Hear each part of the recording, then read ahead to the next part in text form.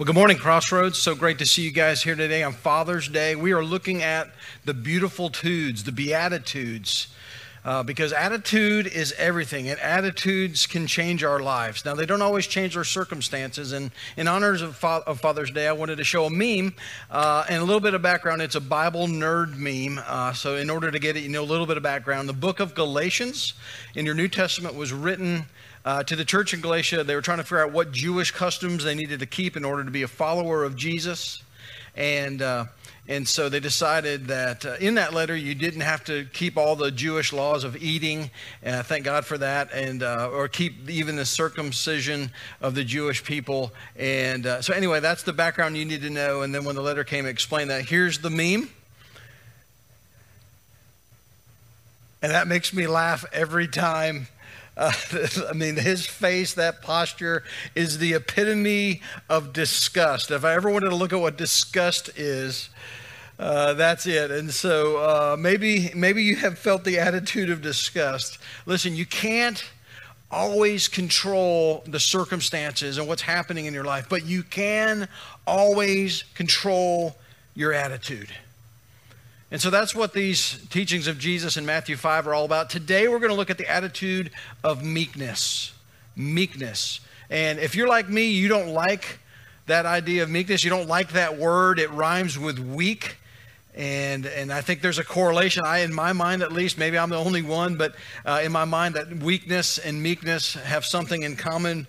And it's like, well, if Jesus said I need to be meek, then I guess I will be meek, even though I don't like it. And I'll put it in that category under that folder of things that I don't like about being a follower of Jesus, but I guess I'll put up with them.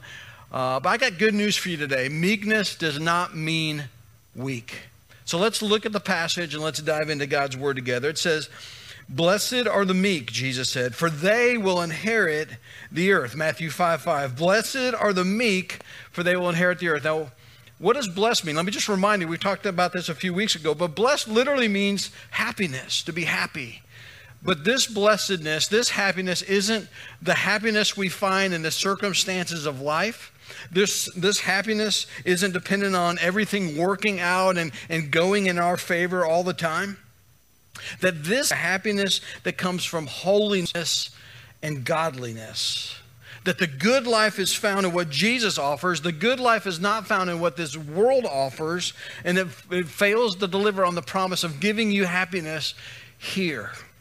Now, I don't know how you online shop. I apparently am not a very good online shopper because I have never gotten a package of something I've ordered and thought, man, this looks better than what I thought I got. This is better quality. This is nicer than what I ordered. No, the picture on the screen is always better than the product in the box. And I remember we ordered a chair for our living room, and man, we're like, oh, it looks so comfortable. It's going to be awesome. It's going to be my chair. We're fighting over whose chair it's going to be. And it comes, of course, in a box, and we put it all together, and it's an awesome chair, mini-sized. It's like for little people, and it doesn't fit me quite right. So anyway, it just wasn't up to snuff. It didn't meet my expectations. You know what? In this life, we're told that happiness is found in an experience, that happiness is going to be found in a relationship, that happiness is going to be found in success, that happiness is going to be found in our possession, that happiness is going to be found in a product or a lifestyle of ease or any number of things that the world claims, and they just don't deliver. You know, University in New Jersey, I read in an article recently, they actually have started a master's program in the arts of happiness. Literally, they're studying the idea of well-being. And you know what that tells us? Is this world recognizes that happiness is a fleeting thing and people are having trouble finding it. So let me just ask you, are you genuinely happy? Or how many genuinely happy people do you truly know? God says, blessed are the meek, for they shall inherit the earth. He's saying there's happiness to be found, and it's in Him. And God will deliver in that happiness. So he says it's in finding meekness. And so let's talk about meekness. If it isn't being weak, then what does it mean to be meek? See, The word actually means a blend of strength and poise, spiritual strength and spiritual poise. Then Jesus calls himself that he is he is meek or gentle and lowly in heart in Matthew chapter 11. And listen, if anybody wasn't weak, it was Jesus. If anybody had the strength of God spiritually and fleshed out in his life, it would have been Jesus. And his strength caused him to patiently endure. That's what meekness means. The strength given by God. The pressure can you take before you quit? See, if you're full of meekness, that answer is I can take a little bit more. I can take it a little bit longer. I can keep going. In the strength of Jesus, I won't quit today. I'm gonna endure patiently, knowing that one day it's going to be different. See, the meek still feel pressure. The meek still feel squeezed. They still feel suffering. They still feel all the emotions that everyone else feels, but they keep going. And so Jesus says, blessed are the meek. We often quote a verse in Philippians 4:13. It says, for I can do all things through Christ who strengthens me. And we take that verse, and the world even takes that verse and says, hey, that means I can climb Mount Kilimanjaro. I can do all things through Christ who strengthens me. Or I'm going to win this game, or we're going to win this tournament, or we're going to win the championship because I can do all things through Christ who strengthens me. Or I can do anything I set my mind to. The world's at my feet. I can accomplish anything I set my mind to. And they quote that verse. But the context of that verse is Paul suffering in prison, and he writes, I can do all things through Christ who strengthens me, meaning God can give me the strength to endure another day of suffering. God will, in me, can give me the strength and the poise to not lash out in anger, to not lose hope, not to change my attitude, to patiently and quietly endure the circumstances I find myself. We see the same concept all throughout scriptures, but one example is in the life of David, and we're going to read a psalm, or part of it he wrote in Psalm 37. It says this. It says, do not fret because those who are evil, or be envious of those who are doing wrong. For like the grass, they will soon wither. Like green plants, they will soon die away. Trust in the Lord and do good. Dwell in the land and enjoy safe pasture. Take delight in the Lord, and he will give you the desires of your heart. Commit your way to the Lord. Trust in him, and he will do this. He will make your righteousness reward shine like the dawn, your vindication like the noonday sun. Be still before the Lord and wait patiently for him. Do not fret when people succeed in their ways, when they carry out their wicked schemes. Refrain from anger and turn from wrath. Do not fret. It leads only to evil. For those who are evil will be destroyed, but those who hope in the Lord will inherit the land. That sounds familiar. A little while, and the wicked will be no more. Though you look for them, they will not be found. Listen to this. But the meek will inherit the land and enjoy peace and prosperity. God is saying, listen, when evil people prosper, when wickedness is running rampant, when you find yourself being destroyed, when what you love is being destroyed, when you think God's not concerned anymore, these are the instructions God gives in that passage. Twice he says, do not fret. He says, trust in the Lord. He says, take delight in God. He says, be still. Now, why would God give these instructions? They seem so passive. The reason is he's saying, listen, God will fight for you. That we have a God who will fight for you. The wicked will be destroyed. They will not endure forever. What's wrong in this world will one day be made right. And God's people, the people of meekness, will inherit the land one day, just as God promised, and enjoy his promises. Listen, if anybody knew about meekness, it would have been David. If anybody had learned what it meant to be strength under control and poise and patiently enduring, it was David. He was anointed as a young man to become king of Israel, and that promise was made. And for years, he waited for that promise to be fulfilled while King Saul ruled the land, and he was not a good king. In fact, King Saul tried to kill David on multiple occasions. King Saul was leading Israel away from God. And then twice God had delivered Saul into David's hands, where David could have killed Saul and taken his place as king and fulfilled all that God promised. And yet he would not lay a hand on Saul. And he said, listen, it's not according to my timeline. It's not my doing to remove this king. When God so chooses it to happen, then and only then will I move forward on God's promise. I will patiently endure till God fights my battle for me, till God comes through for me, till God makes a way. Wow, what a picture of meekness. That is what meekness looked like. Controlled strength, strength to endure. Listen, I don't know what you're going through, but when you feel like you can't take it anymore, God says, turn to me. Trust in me. Understand, I've got all the strength you need to endure another day. When the bad guys are winning, you need God more than ever. You need meekness. See, if you and I will learn to trust God in those moments and trust God that happiness isn't found in finding fulfillment in this life, but trusting God that we don't take action apart from His will, that we don't try to control the situation and fix the situation and always feel like we are the ones making things happen, but trusting in God and His timing, then we'll learn the secret of meekness. In fact, here's your takeaway for the day. Happiness is a result of trusting God. It's so simple. But happiness is found in trusting God. It's not in trying to manipulate circumstances or trying to always make them work out where we find fulfillment in our circumstances, but trusting God in the good times or the bad. Because we believe He's a God who loves us, sovereignly working things out. Even when your boss is a jerk, He says, be meek. He says, even when your finances don't make sense, be meek. Even if people were to take advantage of you, be meek. So I'm not sure what you're going through today, but the reality is you're probably patiently enduring something.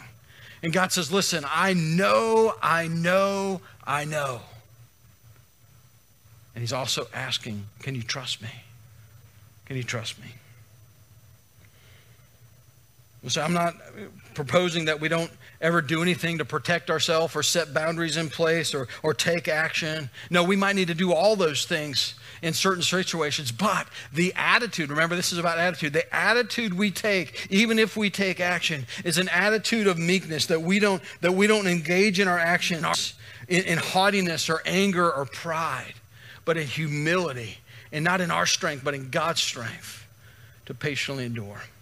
One of our members had a situation where a couple of family members were in trouble, so she invited him to come live with her and help them get on their feet. And in the process of that, her neighbor noticed that there were more adults living in her place, and so and she was renting. And so the neighbor ratted her out to the landlord and said, listen, there's other people living there, and that was grounds for eviction. And so the landlord evicted our member because there was extra people in the apartment.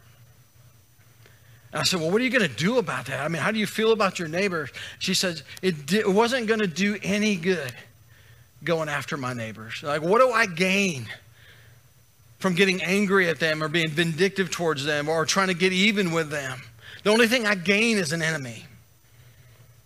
But what she gains from meekness by quietly enduring that suffering is peace of mind, is happiness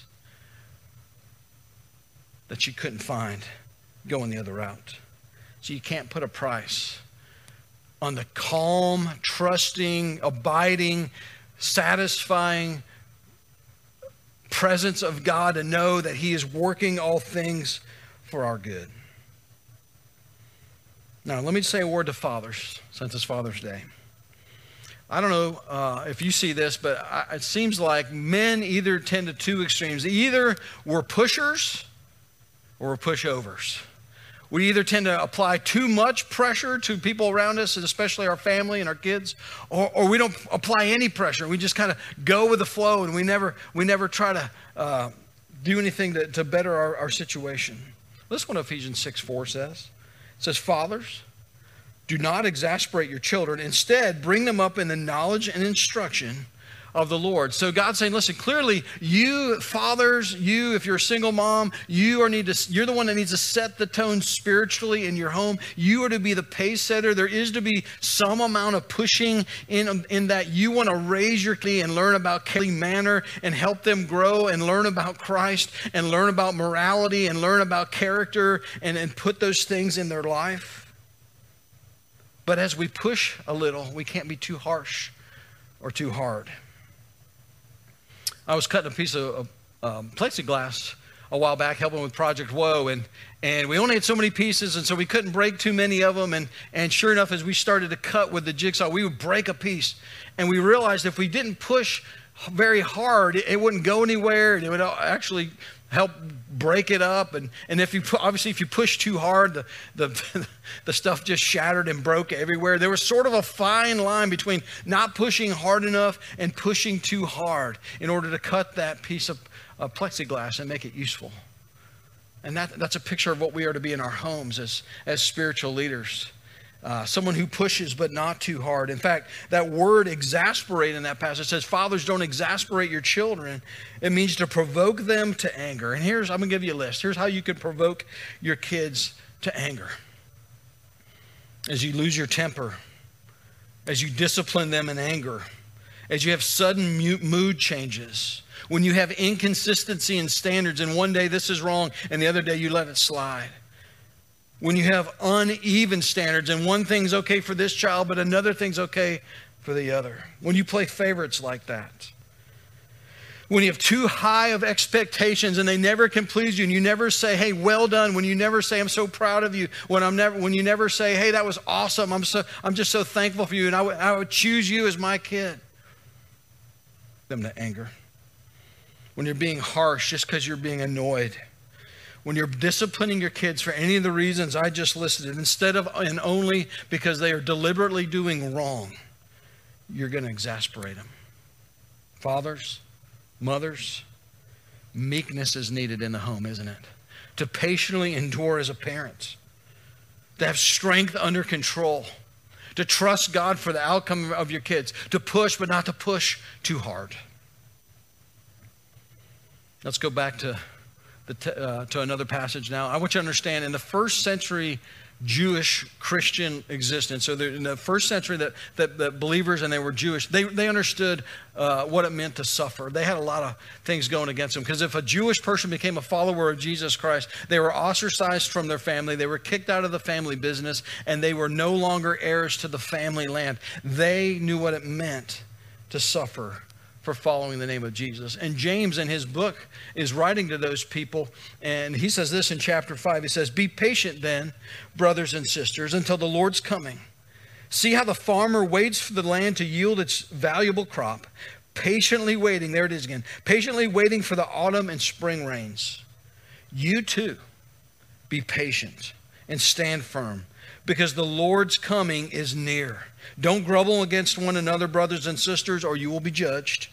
The judge is standing at the door. Brothers and sisters, as an example of patience in the face of suffering, take the prophets who spoke in the name of the Lord. As you know, we count as blessed those who have persevered. You have heard of Job's perseverance and seen what the Lord finally brought about. The Lord is full of compassion and mercy. You know what God is saying? God says, I know what you're going through. I see it. I'm not unaware. And there will be a day will come where it will end. It just isn't today. Endure. In fact, I love how verse 10 phrases this. It says, patience in the face of suffering. Listen, if there was a biblical definition for meekness, this is it. Can I tell you, if you're insistent that God do for you when you want him to do for you, and you want it right now, you're always going to struggle with meekness. See, God isn't working on our timeline. God didn't work on the timeline of David. God didn't work on the timeline of the prophets. Many of them died even though they had not seen the fulfillment of what they preached. God didn't work on Job's timeline. And so if God didn't work on all their timelines, maybe he's got his own timeline. And so why do we think that we are the exception and he's going to work on ours? God said, be like the farmer. Be patient. Do the hard work now. Sow the seed, work the land, and you're going to reap the benefits of it later. Show meekness now. Patiently wait, and you're going to see me come through in the end. See, the farmer doesn't look at an empty field and say, hey, why has God forsaken me? Why has God let me down? Why is there no crops there? He looks at the empty field and he says, I know the harvest is coming. It's coming. It's on the way. It's just not here yet. Because we have a God, listen to this, we have a God who finishes what he starts. That means the work that he started in your life through Jesus Christ, he's going to bring it through to the day of completion, and he will finish the good work that he has in your life. He will finish it. This is why the narrow path of Matthew 7, remember the broad path that led to destruction and the narrow gate that led to life? That's why this narrow path is so hard, because we're not always living for the benefits in this life or in the moment. It may be down the road, and it may be in eternity that the payoff is coming. Can I tell you, if you're trying to make this life and every moment in this life make you happy, you will miss out on happiness. But if you live and trust in God moment by moment, you will find happiness in the moments of life, even when it's difficult. And you can find the happiness that comes from God in eternity, because you've learned to trust in him. See, happiness, what we all want, is a result of trusting in God. Right in the moment.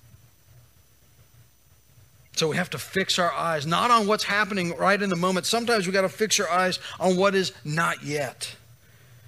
See, our situation may not have changed, but God has the final say in our situation. And we don't live in the past knowing that we can look forward to God's deliverance one day. We can know that the payoff is coming. It just hasn't come yet. That God is close to returning, like this passage said. He just hasn't come back yet. That judgment is coming, and the wicked and those who have wronged us will one day have to stand and account before God. But that judgment hasn't come yet.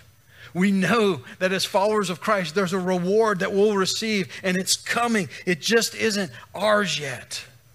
Yet. If you don't hear anything else, just hang on to the word yet. God, I know you're going to come through. I can trust you. It isn't here, but it's coming. Not yet. So friends, I just challenge you to fix your minds on the not yet. Just because we can't see it, just because we can't taste it and touch it, it doesn't mean it isn't real. It is absolutely real. And you and I can be confident in a God who will come through. The meek will inherit the earth. That is a promise of God, that you and I, as we patiently endure, that there will be so much blessing on the other side of the suffering. You and I can trust in our God, regardless of what we're going through. Let me leave you with one final verse. 2 Corinthians 4 says this, therefore we do not lose heart. Though outwardly we are wasting away, yet inwardly we're being renewed day by day. For our light and momentary troubles are achieving for us an eternal glory that far outweighs but what is unseen, on the not yet. But for what is unseen, for what is seen is temporary, but what is unseen is eternal. My prayer for each one of us, that we would fix our eyes on the not yet, on the unseen, on what is to come, that our focus in this life can be on a God that we can trust. And regardless of what this world throws at us or says that can offer, that our trust is not in this life and in these rewards, but it is in a God who does promise we inherit the earth. And his promises always come true. Can you trust him in the struggle today? Can you trust him to patiently endure? Can you trust him to give you strength for another day today? And let me just ask you before we pray, have you ever trusted him with your life? Not your situations, not your finances, not things going on in your life, but have you ever trusted God? And happiness is found in trusting God, not simply with your circumstances, but with yourself, with your life, and say, God, I need you to find fulfillment. I need Jesus to become a reality in my life. Maybe that's your decision today. Let's pray. And so, Heavenly Father, we just recognize that we can trust you. Maybe that's a hard thing for someone to pray this morning, but your step of faith today would say, God, even though I don't see the outcome, I don't see the end of it, I'm going to choose to trust you today. And I'm going to believe that when you say happiness is a result of trusting you, I'm going to just keep trusting you until I have a breakthrough and find contentment in my situation. Father, I pray for those who are suffering right now that you would be the lifter of the head. You would be the renewer of their spirit, God. Even though the outside might be in suffering, God, the inside would be renewed, and you give them all the strength and all the poise, not just to endure, but to find happiness in the enduring. And Father, I pray for the person or persons in this room or watching online that they've prayed and they've offered other things to you, but they have never offered themselves to you. And today would be the day they say, God, I come to you and all I have is me. And I need you to come and be a part of my life. I recognize my sin. My rebellion to you has separated me from you. Yeah, but I believe Jesus Christ is my payment, my full payment before you, to be found not guilty. And so I place my faith in Jesus, not just my stuff, but my whole life, my soul, my eternity in the hands of Jesus, believing his resurrection proves that he will one day resurrect me. And I put my trust in him. Father, we give you thanks that we can trust you. You are a trustworthy God. You're a God who finishes what he starts. And we give you praise today in Jesus' name. Amen.